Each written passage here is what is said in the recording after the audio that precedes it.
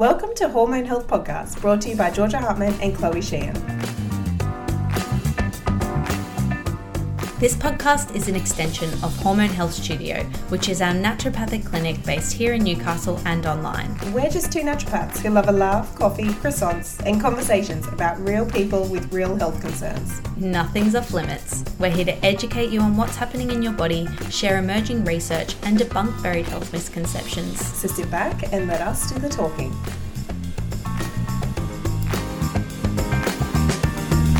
Today's episode, we are talking with our sisters. Our sisters both share quite of an interesting health journey. My sister Phoebe has gone through IVF and conceived her daughter through IVF. Georgia, your sister as well has a bit of a health journey too. Yeah, my sister, which a lot of our clients know because I feel like I use my sister as a case study. The endometriosis advocate. Yes, exactly. My sister has endometriosis and has been through a huge journey with endo and a hysterectomy. So I am so excited.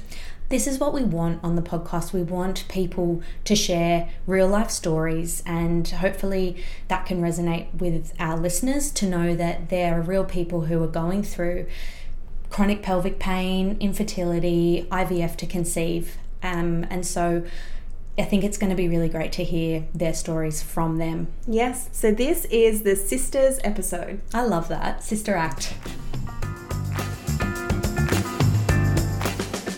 Welcome, Phoebe, to the podcast. For people who don't know, Phoebe, you are my younger sister, and we are so excited to have a chat to you today. Thank you for having me. I don't know if I'm your youngest sister, second youngest. Oh, okay. Don't get caught up in the technicality. Already we youngest. have some rivalry. Oh gosh, already fighting. So, Phoebes, you have had a bit of a journey in terms of a fertility journey to get your beautiful, amazing 1-year-old Aubrey. Yeah, it has been quite a roller coaster. Yeah. Are you okay to share with us a little bit about your journey, maybe sort of when you guys first started trying and what happened? Tell us a bit about that. Yeah, so I guess it all sort of started when I noticed that I had gone off the pill. I was on the pill since I was 15 to 21. And I sort of wanted to know what my cycles were like. So I went off the pill and noticed that my bleeds were very irregular. And I noticed that I was spotting for like 7 days in the lead up to my period to then having a bleed, and the bleed would only last about an hour, but it was extremely heavy.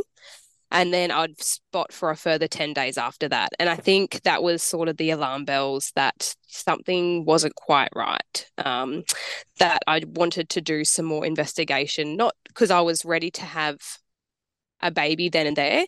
It was because, I was looking into the future, and through my line of work as well, I was, quite curious.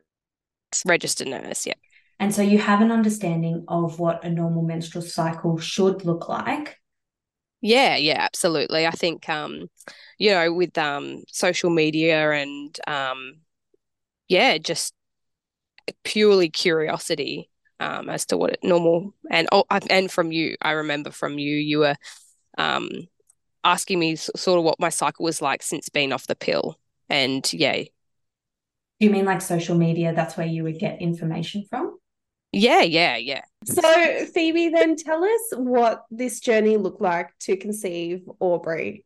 Okay, so I guess with my cycles, I started to do some more investigating.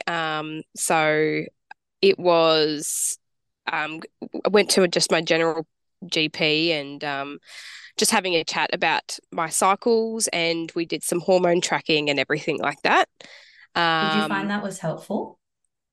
I think it was, because I knew it was sort of going to be like a process of elimination sort of thing. Like, okay, now that I've got that done, I can go and look into this, or if, just to give me some more information. So I did that ovulation hormone tracking, and that all came back fine. I was ovulating. Hormones were fine, progesterone was fine, everything was great, terrific. Okay, cool. So, just kept on going about my daily life, and then I think when we were like, okay, would you be like, we were pretty keen to start trying. So, um, to have unprotected sex, and, nothing was happening every month. And it was sort of like, oh, well, just takes a little while. We weren't Can too I fussed. ask We weren't. how many months? So we were probably unprotected for about 8 months. And that's not like trying trying at a point to where we were having sex every second day from day 7 to day 20. That's when we sort of started to ramp it up. So it was about 8 months of, unprotected sex. And then after that 8 months, we're sort of like, oh, like something, we haven't fallen pregnant, or we haven't. So then I remember Dr. Joe. I don't know if I can say him, but Dr. Joe on Instagram, he was Yeah, great for I love Dr. Joe. oh, I love Dr. Joe so much. Anyway, so he would always put out, um, what are the 7 things you need for, a successful pregnancy, and he'd go through all the things. And anyway, so we started trying. So we were having the sex every second day. Nothing was happening. Like 4 or 5 months, we weren't putting too much pressure on each other. But anyway, after that point, I then started to look into as to why nothing was happening. So again, did some more hormone tracking. Then I went to test my AMH, and that came back at 7, and that was sort of like That a is bit of so interesting. Because how old are you, Phoebes? 27. It's so interesting because yours is the complete opposite. Yeah, Mm. like mine's in the 50s. Yeah.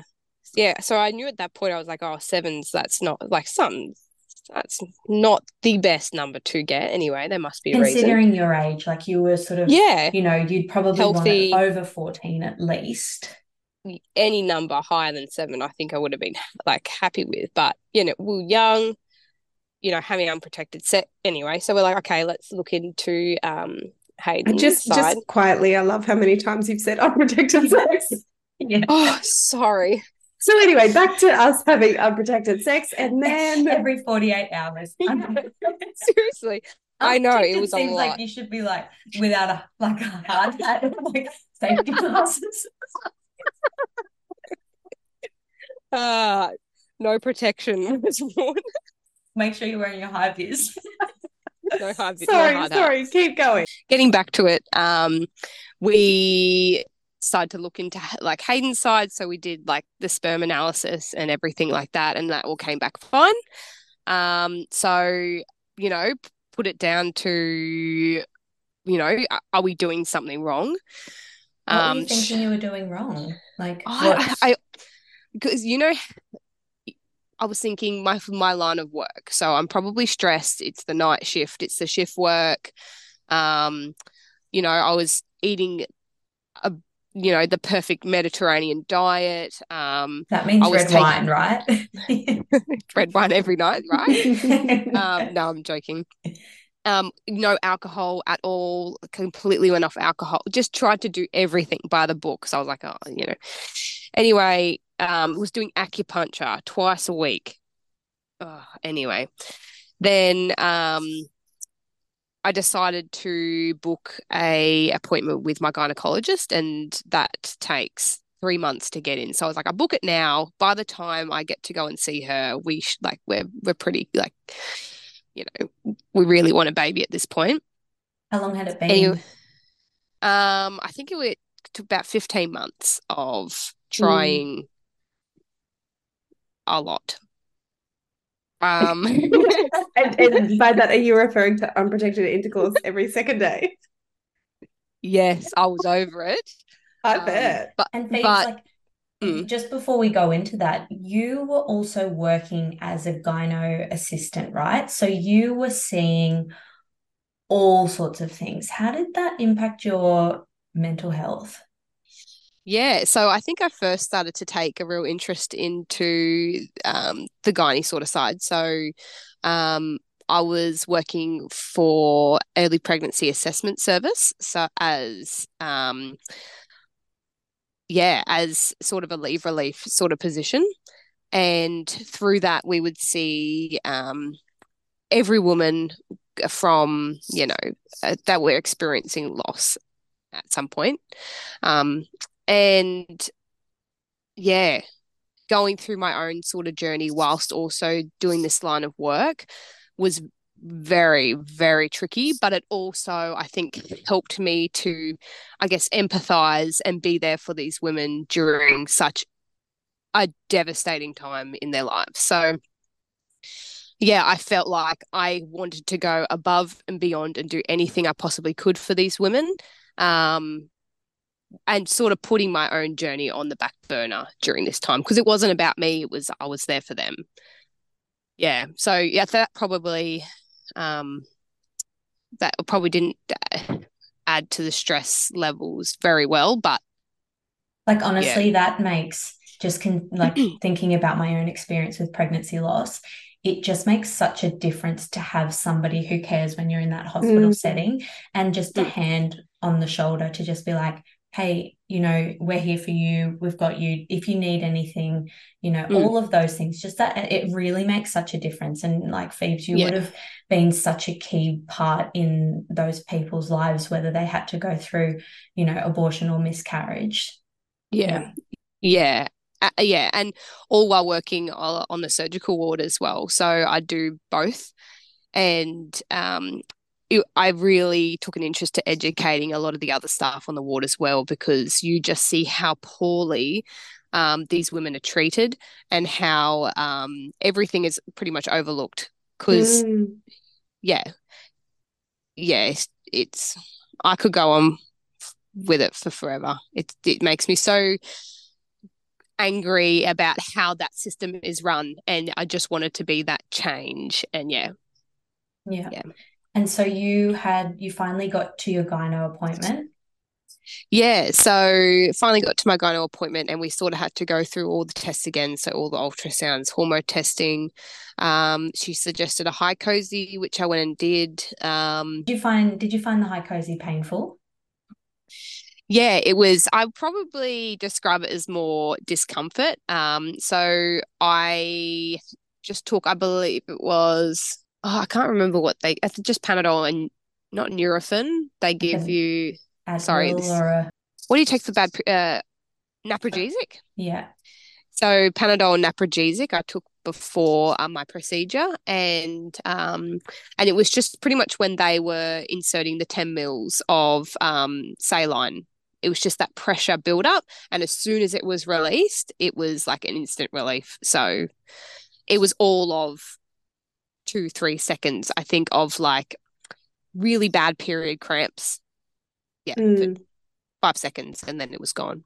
But they didn't find any abnormalities there. Nope, nope. So they said, yeah, tubes were completely patent. There was, yeah, nothing to report. And so next steps.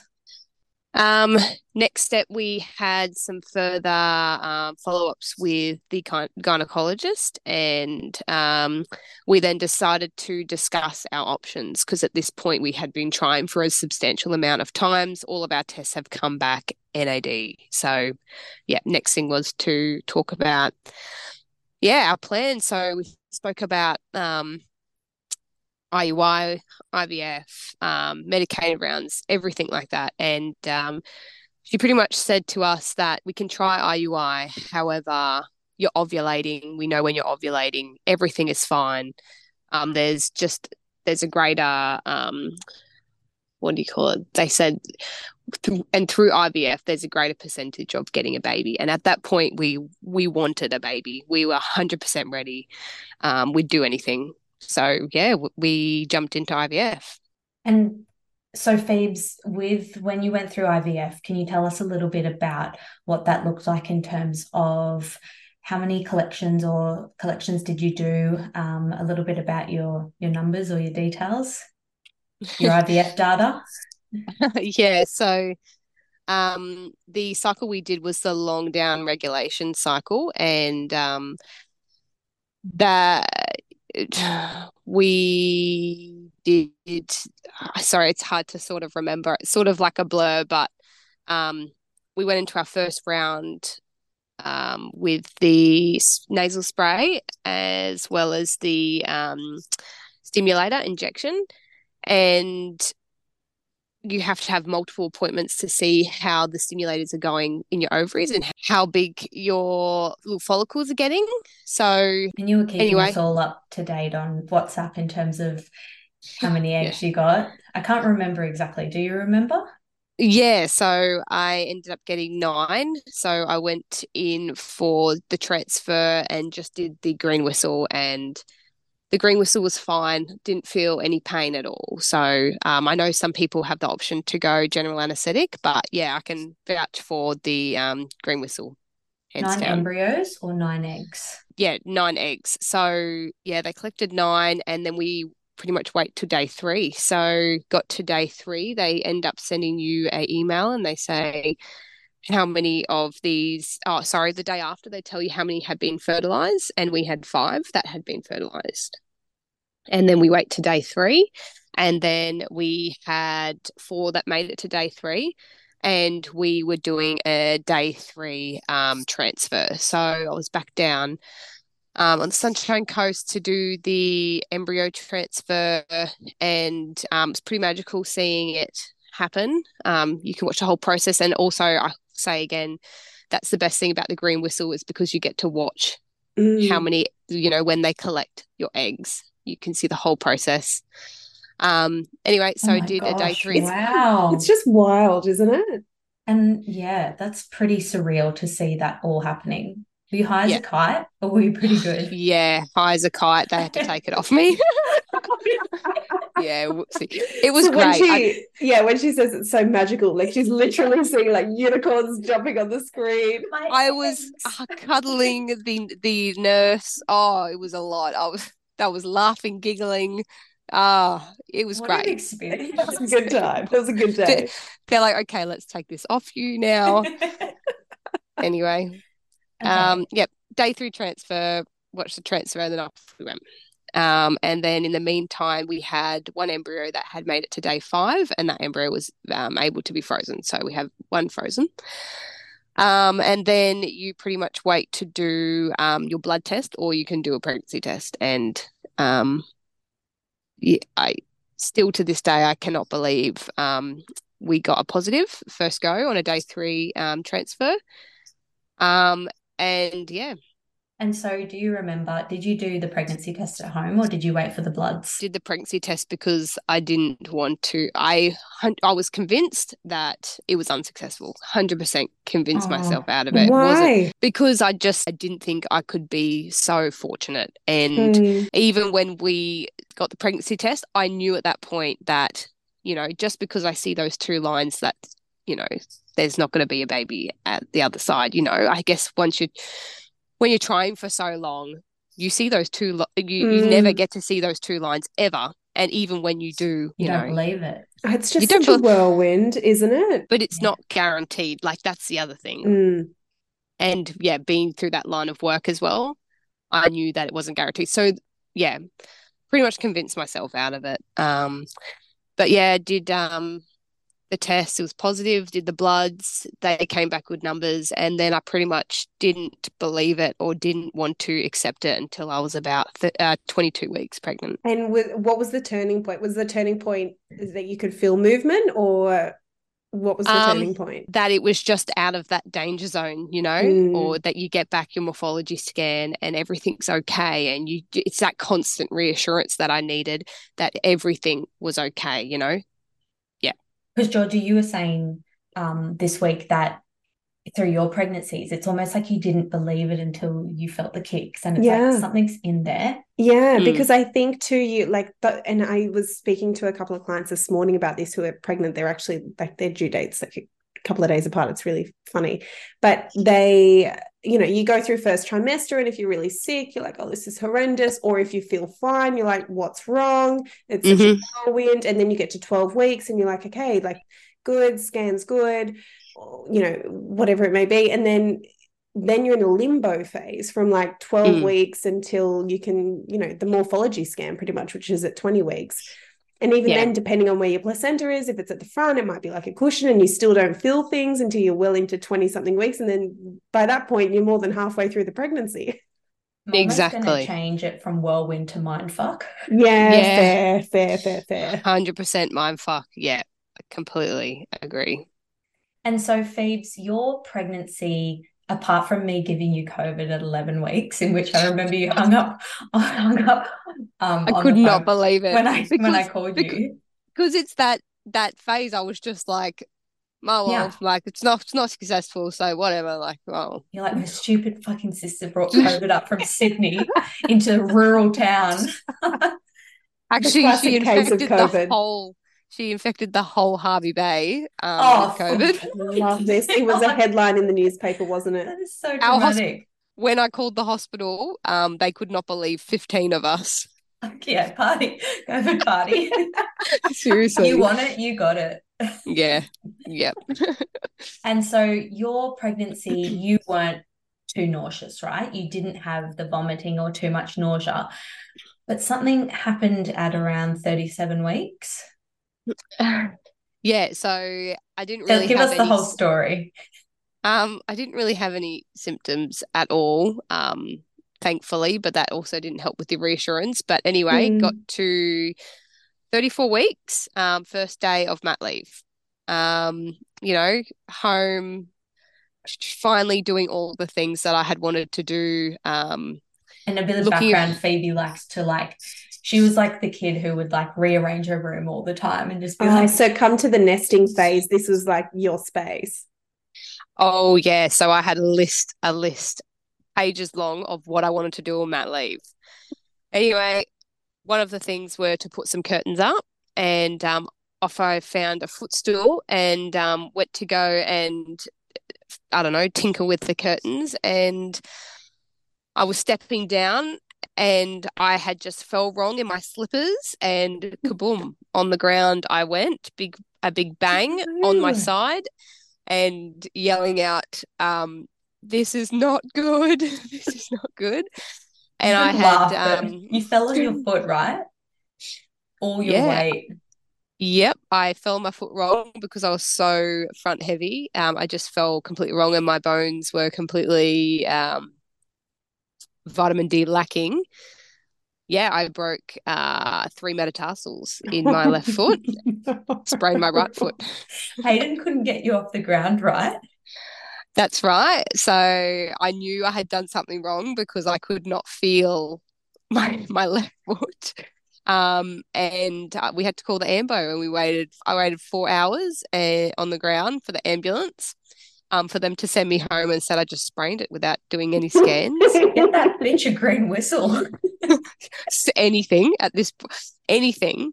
And then I said, I'm coming back. I work in this hospital, so I'm coming back tomorrow for an x-ray.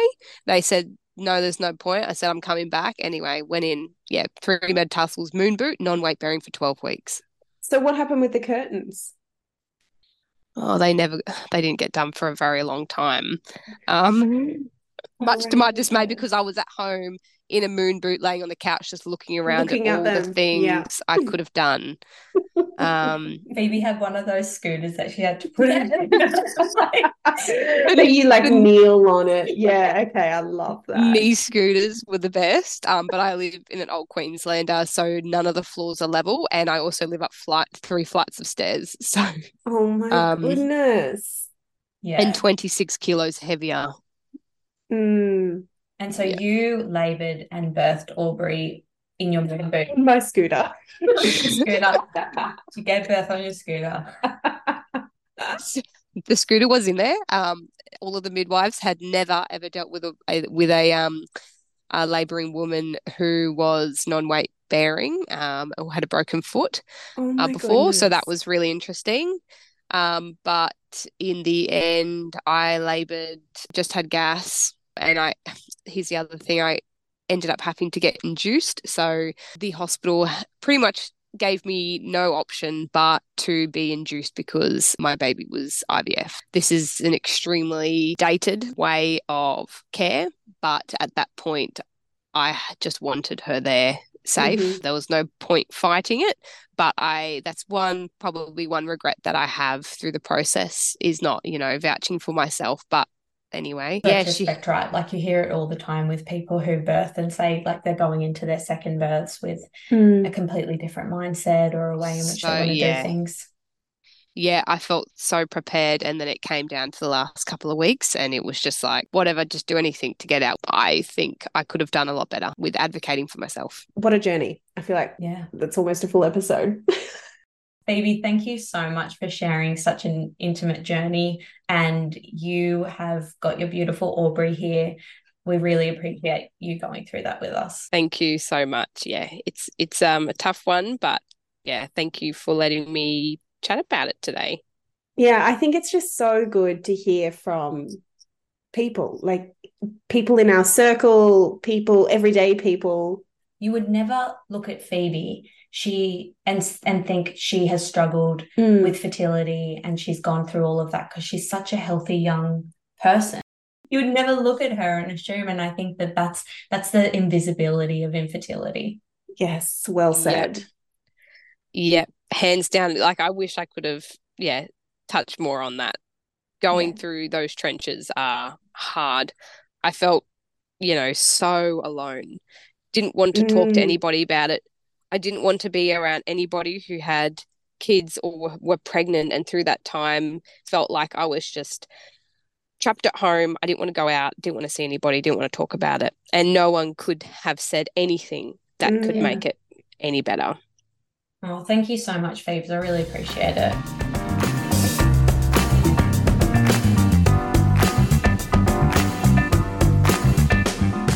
So now we're going to hear from my sister Darcy, who has had a huge journey with endometriosis. And I didn't think that you would say yes to this, so I'm really excited that you've jumped on. Were you hesitant? Yeah, don't know what was wrong with me when I said yes, but I did. I'm here. So we have some questions about your journey, and I know that I already talk about you in clinic. I don't know if you know that, but most of my clients with endo know you on a very personal level. So anyway, not awkward at all. Now they can put a face to the name. So tell us, Darcy, what were your early symptoms of endo? Well, it was from the second that I got my first period when I was 12. And it was just like severe cramping, borderline like labor pains that I've been told that's what it looks like because I obviously haven't had child. But so it'd be like severe cramping for the first like 2 to 3 days and nonstop nausea and vomiting for at least the first 12 to, if not 24 hours. How did you manage that at school? Well, because I was, a bit overweight and that sort of thing too, everyone just thought that I just didn't want to do sport and things like that. So it was a lot of arguing with people and a lot of mum picking me up from sick bay. Yeah, all through primary school and high school. Yeah, full on. And how I don't know if I know the answer to this, but like how long did it take you to get a proper diagnosis of endometriosis? Well, I had seen so many doctors since I was 12 and even our family doctor and that sort of thing. I went to him so many times for the pain, and I would just be put on like so many different versions of the pill from 12 as well. It was never for contraception. It was always to do with the pill, and I'd have every other side effect from it, but the pain would never go away. So it wasn't until I was about 19. That is such a long time to be dealing with symptoms and that's why the average diagnosis is 7 years. Some people go their whole lives without it. But it was definitely who did you get to long. listen to? Did you have to go somewhere different, or did you do your own research? How did you get there? Well, I didn't know the word endo until I was about 19. So it wasn't until I'd moved to Melbourne and I had seen another doctor because it was getting so bad and I couldn't hold down a job because it was just constant sort of thing. It wasn't until about then that I learnt the word, and then not very long after that I was put straight for a laparoscopy. So from that point, learning the word and then my first surgery sort of thing is when I started actually doing my own research. Yeah. It really came about I'd probably say like maybe like 5 years ago, it really started to gain traction and people started to question if that was something, more research about endo and adenomyosis. And Yeah, can definitely. you share a bit about what a standard month would look like? Because I know for you, yes, there was pain and vomiting, but you know, your whole the whole month was affected. It was like the week before was bad. And you know, can you talk Yeah. us through what a standard month looked like? Yeah, so the whole like PMS sort of thing with my body would be a good week beforehand. I'd start to notice that I was just off mentally as well. Like it'd really start, I get real foggy and like hazy in my brain and be very like irrational with arguments and things like that, like just really offhand. And then that was for At your about a good sister? sister and maybe my partners. Yeah. Don't look at me. Yeah. Things like that. But then so with my period, I'd always bleed for a full 7 days. And then it would be definitely the first 3 days of like severe pain. And then after those 3 days, it'd be about a full week of actually like my body recovering from like what it went through internally. So I always felt like I was like a host to like this thing going on inside my body.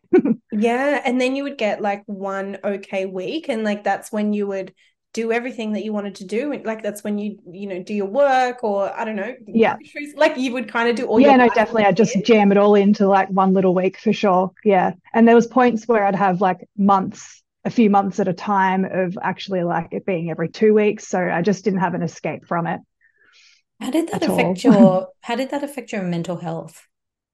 Oh, terribly, terribly. Like I was definitely went through like severe depression and all sorts of things like that. Definitely very suicidal at points, especially during those 2 week, like when it was every 2 weeks sort of thing. Like that would be definitely horrendous. And it's kind of not now until like hindsight, looking at it all and doing therapy and that sort of thing, that I really realized that I was truly suicidal. It wasn't just like me, because I would, you know, like be screaming in pain of just like, I just want this to end. It needs to stop. Like, what's wrong with me? Rah, rah, rah, sort of thing. Yeah. And it's that type of Yeah. thing that you've tried like you've tried so much to manage the pain. Oh, yeah.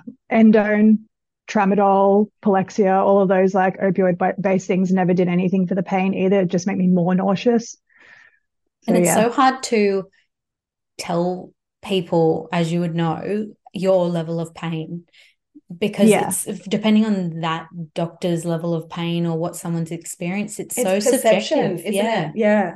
Yeah, definitely. And depending on who the doctors are, and honestly, whether they're male or female really didn't have anything to do with it at that point as well. Like I could have, you know, old men doctors that are just like would agree with my pain and really sympathize with it. I could have women doctors that just thought I was overreacting and just wanting painkillers. And it's just kind of like, yeah, it was horrible. Yeah. And I know, like, you know, I've seen you in it and you're like, I just like, everyone needs to leave. Like, I just need to ride this out for X amount of hours. And then I know that I will come out a little bit the other side, which is just so hectic, isn't it? It's just really hard to be in that much pain around people too, Yes. because you just like, you feel like a bubble kid, you know, like that Yeah. you're just own little bubble. My whole world revolves around endo. Any move that I make, any plans I make, it's all just got to be contingent on like, when's my next period? When might it come? Might it come in 2 weeks? I've got a plan for that. Like, yeah, it was just my whole life was revolved around endo. Yeah. So can I ask, you said you had your first laparoscopy at 19. Yeah. So how did that go? Well, also at the same time, they put in a marina and like during the surgery, and I physically couldn't stand up straight. Like it was causing so much abdominal pain during that. It was about 9 months that I just like put up with it because I just wasn't sure if it was still me recovering from the surgery because I did it all at the same time. So then, yeah, and then it wasn't until I went back to that doctor and to tell her that I was still in a lot of pain, and then she kind of just got mad at me for not coming in sooner and then didn't want to see me again. So then I had to go down the route again of finding a new specialist, and then it was another laparoscopy after that. And did you get any relief of pain from that first surgery? No, not really, because of the marina and that as well. So it just kind of like affected all my hormones in another way. How many? Yeah. I feel like I should know the answer to this, but how many laparoscopies have you had? I've had 3. Oh my goodness. And come the third one, did you get relief? Well, like, so I'd get maybe like after the second one, I'd get maybe like 3 to 6 months of relief, and then I'd just be back in it again as much as I was prior, sort of thing. So then that was really mental health toll of like how long, like you'd really have to change. You really have to change my perspective on it as I went through it, sort of thing, because it'd make me really depressed and really low because of all the hormones obviously going haywire. And then it being like, okay, all right, I actually have to do something about this because I'm the only one that can help myself. You know, I'm the only one doing all the research to know what my body really is going through and that sort of thing. And it's a hard thing too, because it's your period. So it's just kind of like, you're in denial a lot of the time, because it's just like what every other woman goes through. And it's just kind of like, you go through moments of being like, suck it up, Sally. Like, you know, everyone else goes through it. It can't be that, you know, maybe you're just over exaggerating. Maybe my pain tolerance is really low and things like that. But it's just like, until a third party sees you in it and that sort of thing, especially women that have had children that I've had around me that have seen me in that, are just kind of like fully shocked and just want to take me to hospital. And it's just, the last place I want to go. Did don't you give you find hot water bottles in there? No, yeah. No, did a you warm find blanket. that the online community was helpful, you know, around either Instagram or Facebook pages or those sorts of things? How did you find that endo community? Yes and no. And that's also like down to what headspace I was in with it and that sort of thing as well. Because it has kind of, in a sense, become like a fad word sort of thing, you know, and like everyone knows someone with it now. So it's like you don't even really get to tell much of your story before it's someone telling you about their sister or something else. And it's just kind of like, it's all so varied as well, that like every woman with endo goes through a very different experience every time. Some is really severe, some isn't, and some is in other ways and things like that. So it's a hard space to read about sometimes. I didn't really love reading about it all the time, because then you just kind of like get in your head of like, well, have I got it that bad, or is it that bad, or there's no one that fully has my story? So trying to find spaces to relate to outside of just doing your own research and listening to your own body and having a really good holistic team around you is like, I think, the biggest difference there. And it's like, if you read comments on Instagram or whatever and maybe share your story, there's always someone with unwarranted advice. I found that yoga helped me, or I found, like, how frustrating is that to read as somebody who's like tried a lot of things? Super, super frustrating. Yeah, I did that a couple of times, wrote my story out just being like in a good headspace, being like, maybe I could help someone. But yeah, then no, just kind of like will come back to you and you just kind of feel lower than you did before, because it's just like a bunch of people telling you what you should have done and why you shouldn't have done that or whatnot and that sort of thing. It's just kind of like, well, you're not even a professional and you don't really know me personally or what I've been through. It's just a little snapshot of a sentence that I've written somewhere. And then what led you to decide, you know, to go down the path of a partial hysterectomy? Talk us through that whole journey. Well, I've actually mentioned it to doctors beforehand, and they would like literally laugh in my face and just be like, you're so young, or it's literally contingent on like me having a boyfriend, or based on a human that literally doesn't even exist yet, but my quality of life is crap. Like, so I just kind of really got to a point where I had lost so many jobs and like been really unreliable in those spaces, and as honest as I can be about it in any workplace sort of thing. It always is fine till it's not. So I just kind of really got over it being such a toll on my life, and my whole life revolved around it sort of thing. So yeah, it definitely was like the best decision I made for me. Yeah. I just like, I take my hat off to you. Like, it's such a huge, because the problem with endometriosis is that if someone had said, hey, have this surgery or do this or have this treatment, and you're guaranteed that you'll be pain-free and the condition will be dealt with. But we know that that's not the case with endo. Oh yeah, it's not the case. I still had to choose to have the surgery and hope, based off my own research and my own feelings in my body, that I felt like, because for me, the most debilitating part, all the other things that come with endo, I can deal with outside of physically getting my period. That's where it would just knock me for six, and I'd just be out of action for a good 2 weeks of every month. And it's getting the period that caused so much pain for me. So yeah, I just was like, well, if anything, that's like, I would rather do that than have another laparoscopy. Yeah. If you could take away the period itself, then perhaps you can get some relief. So how's life now? Like, how's it going? And when was the hysterectomy, if you don't mind me asking? Yeah, it's been 11 months. So it was last September. And it's been its most productive year that I've had, like mentally and like within my own work and my own business and things like that. Definitely is the most productive sort of thing. And I feel like that big cloud in my brain has kind of been removed now, and actually can like think for my own self and not around as like a host, to this thing that's living inside me that I'm trying to like deal with. So with your journey in mind, what would be some of your best tips for somebody who may be considering that they may have something like endometriosis because of their symptoms? Definitely like a really strong holistic team around you, whether it's definitely a naturopath, definitely like a lot to do with your mental health as well, outside of like talk therapy, like kinesiology and things like that are really great for starting to understand your own body. And then also like when it comes down to diet, because that's a big thing that's like joined in with endo sort of thing. Like, and I tried every diet under the sun for endo, where it came down to just like anti-inflammatory and all these sorts of things. But most definitely the low histamine diet is the main thing that's really that I will stick to because it works for me, like, and when you break down the whole histamine relation and that sort of thing with what's going on inside your body, it really is like the only thing that also logically makes sense, because there's so much of endo just doesn't feel logical or like it's really hard to make sense of sort of thing. So definitely that. And then, just like really good therapy and a really good GP that specializes in women's health, not just like a GP that's going to just put you on another pill. Like you really need a team around you that understands what endo is and is compassionate about it and will take the time to like understand your version of endo versus endo as a whole word. I love that. And this is me just being curious. Ask all the questions. When they went in for the laparoscopy, where was it and what grading? Because what we know with endo is that you can have stage 4 with no pain, or you can have a very mild endo with 11 out of 10 pain. So when they actually went in, what did they find and where was it?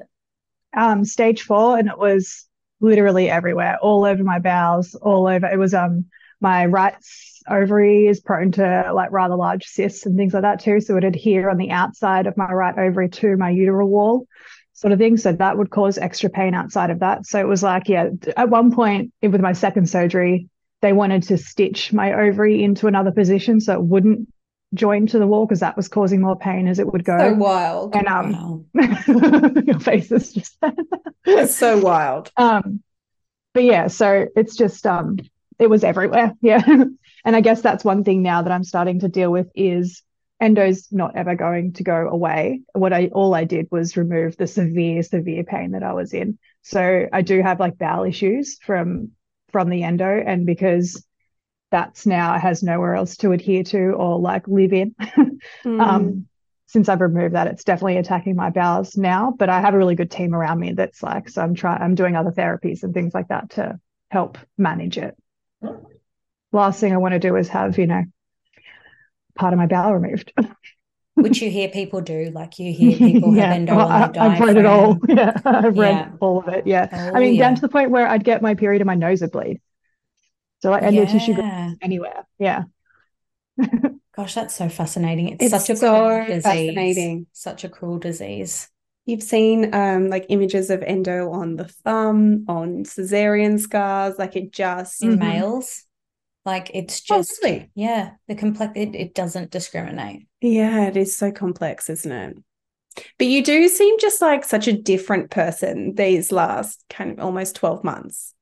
I feel mentally like a different person. It's bizarre what that little tiny 4 centimeter thing was doing to my body, Yeah. And I'm just glad that I decided to take the time to make it about me and not about all of our ingrained woman traits of like, you must want to be a mum. It's just like, and if I did, I care about me more. Well, that's a whole nother conversation, isn't it? And did you find, from a fertility standpoint that, that would consume a lot of your mental capacity on this journey? I thought that it would affect me more. I definitely have moments where I go in and out of like, what have I done and that sort of thing, but it's far less now. And I'm pretty sure it takes a good 10 months for your whole system to kind of like rejig itself after removing that organ in particular. So I feel like I'm on the other side of that now. Yeah, great. Yeah. Wow. Thank you so much for sharing that. That's a real journey. And I like, for people listening, even if it's just fine. Listen to how upbeat I'll talk about all of it. Yeah. That's how I I really like talking about it because it was something that I felt kind of almost ashamed for so much of my life. And it's just like, even though, yes, now it's like a bit of a fad word and thrown around a lot more sort of thing, I'd rather be talking about it so people actually have a knowledge base of like what it is versus it just being 1 in every 3 women has bad periods. So that's endo. Like, that's just a shit sentence. In the last several years or so, there's been more funding in Australia for endometriosis, and there's also those designated pelvic pain clinics. You know, it's not the best, but it's something. And I think that hopefully it just gains more awareness so that less people have to go 7 years without a diagnosis. Definitely. And I really feel like all those contraceptives I was put on and that sort of thing at such a young age really did other things to my mental health and things like that just really was unnecessary. And I probably could have been a lot further in my own mental clarity and things like that from a much younger age, rather than, because I really shut myself off from everyone, family and friends and things like that, because it was just too hard to manage and too hard to constantly, like I said, be that bubble kid that's like always like, oh, sorry, I'm sick or whatever. And it's just kind of, you know, you get an eye roll after a while. It's just kind of like, well, I don't really even want to talk about it. Because you tried the pill, you tried the Mirena. I've seen multiple naturopaths before you became a naturopath as well. You know what I mean? I did all the things that I could possibly do outside of, because there was big gaps between those laparoscopies too, where I'd go through trying to find some other avenue that I could get help from, and then things like that. I know it was actually Darcy who said to me, you need to go and become a naturopath. Yeah. I was studying something completely different and didn't even know what a naturopath. Yeah, like we get out of law. What are you doing? Yeah, we didn't even grow up. Like, I had no idea. How did you even come across a naturopath? Like, I had no idea what that was. All my friends have been hippies since I was like 14. Yeah, there you go. And also, I'm guessing you get to the point where you're like, I will literally do anything. Yeah. Oh, I'll take any weird drink that you think is going to fix me for sure. You can tap the life out of my body all over the place. I'll give it a go. I'll give any of it a go.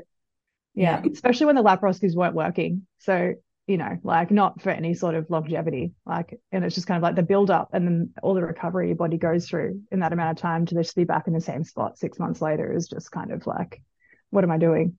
Yeah, which is such a that real... was for me though, you know. Yeah. Well, it's such a real story because often we think like, okay, nothing's working. Now I'll have a laparoscopy and that will fix me, but it's absolutely not guaranteed. And I've seen it. Do you see it too, Chloe, in clinic? Like you've had people that have had a laparoscopy and it hasn't helped? Well, I had a laparoscopy investigative and they didn't find anything. So it's like, what's the cause of the pain or the other, you know, causes there? It's just, it's still, a lot left unknown. Yeah, definitely. And I mean, like the hysterectomy is not like my end game now either. Like I still have a lot of other things that are going on. I have to be aware of my ovaries because I've kept them obviously for as long as I can, because that obviously does so many other things for your health as you age. But yeah, like I know I'm still prone to growing cysts and things like that. So I just have to be aware of things. But it's also like learning my body in a whole new way now since I've had a hysterectomy, because like all of my indicators of going through my cycle were all pain related. And so since I don't, and my pain threshold is quite high, so like I'm having to really relearn cues with like ovulating and things like that to be able to track things that are going on inside my body versus it just being like, oh no, something's wrong now, you know, like it's still, my body's still going through a cycle because I still have my ovaries and that. But yeah. And do you find that you get like a virtual cycle, let's call it, where, you know, you might get PMS type symptoms and then you get a relief day? Not so much that I've like really been able to hone in on yet, having moments where I get really hungry for a good week and then my boobs hurt like they're big bruises. So that's a new one. Yeah. Interesting. There we go. Yeah. The Aren't virtual cycle.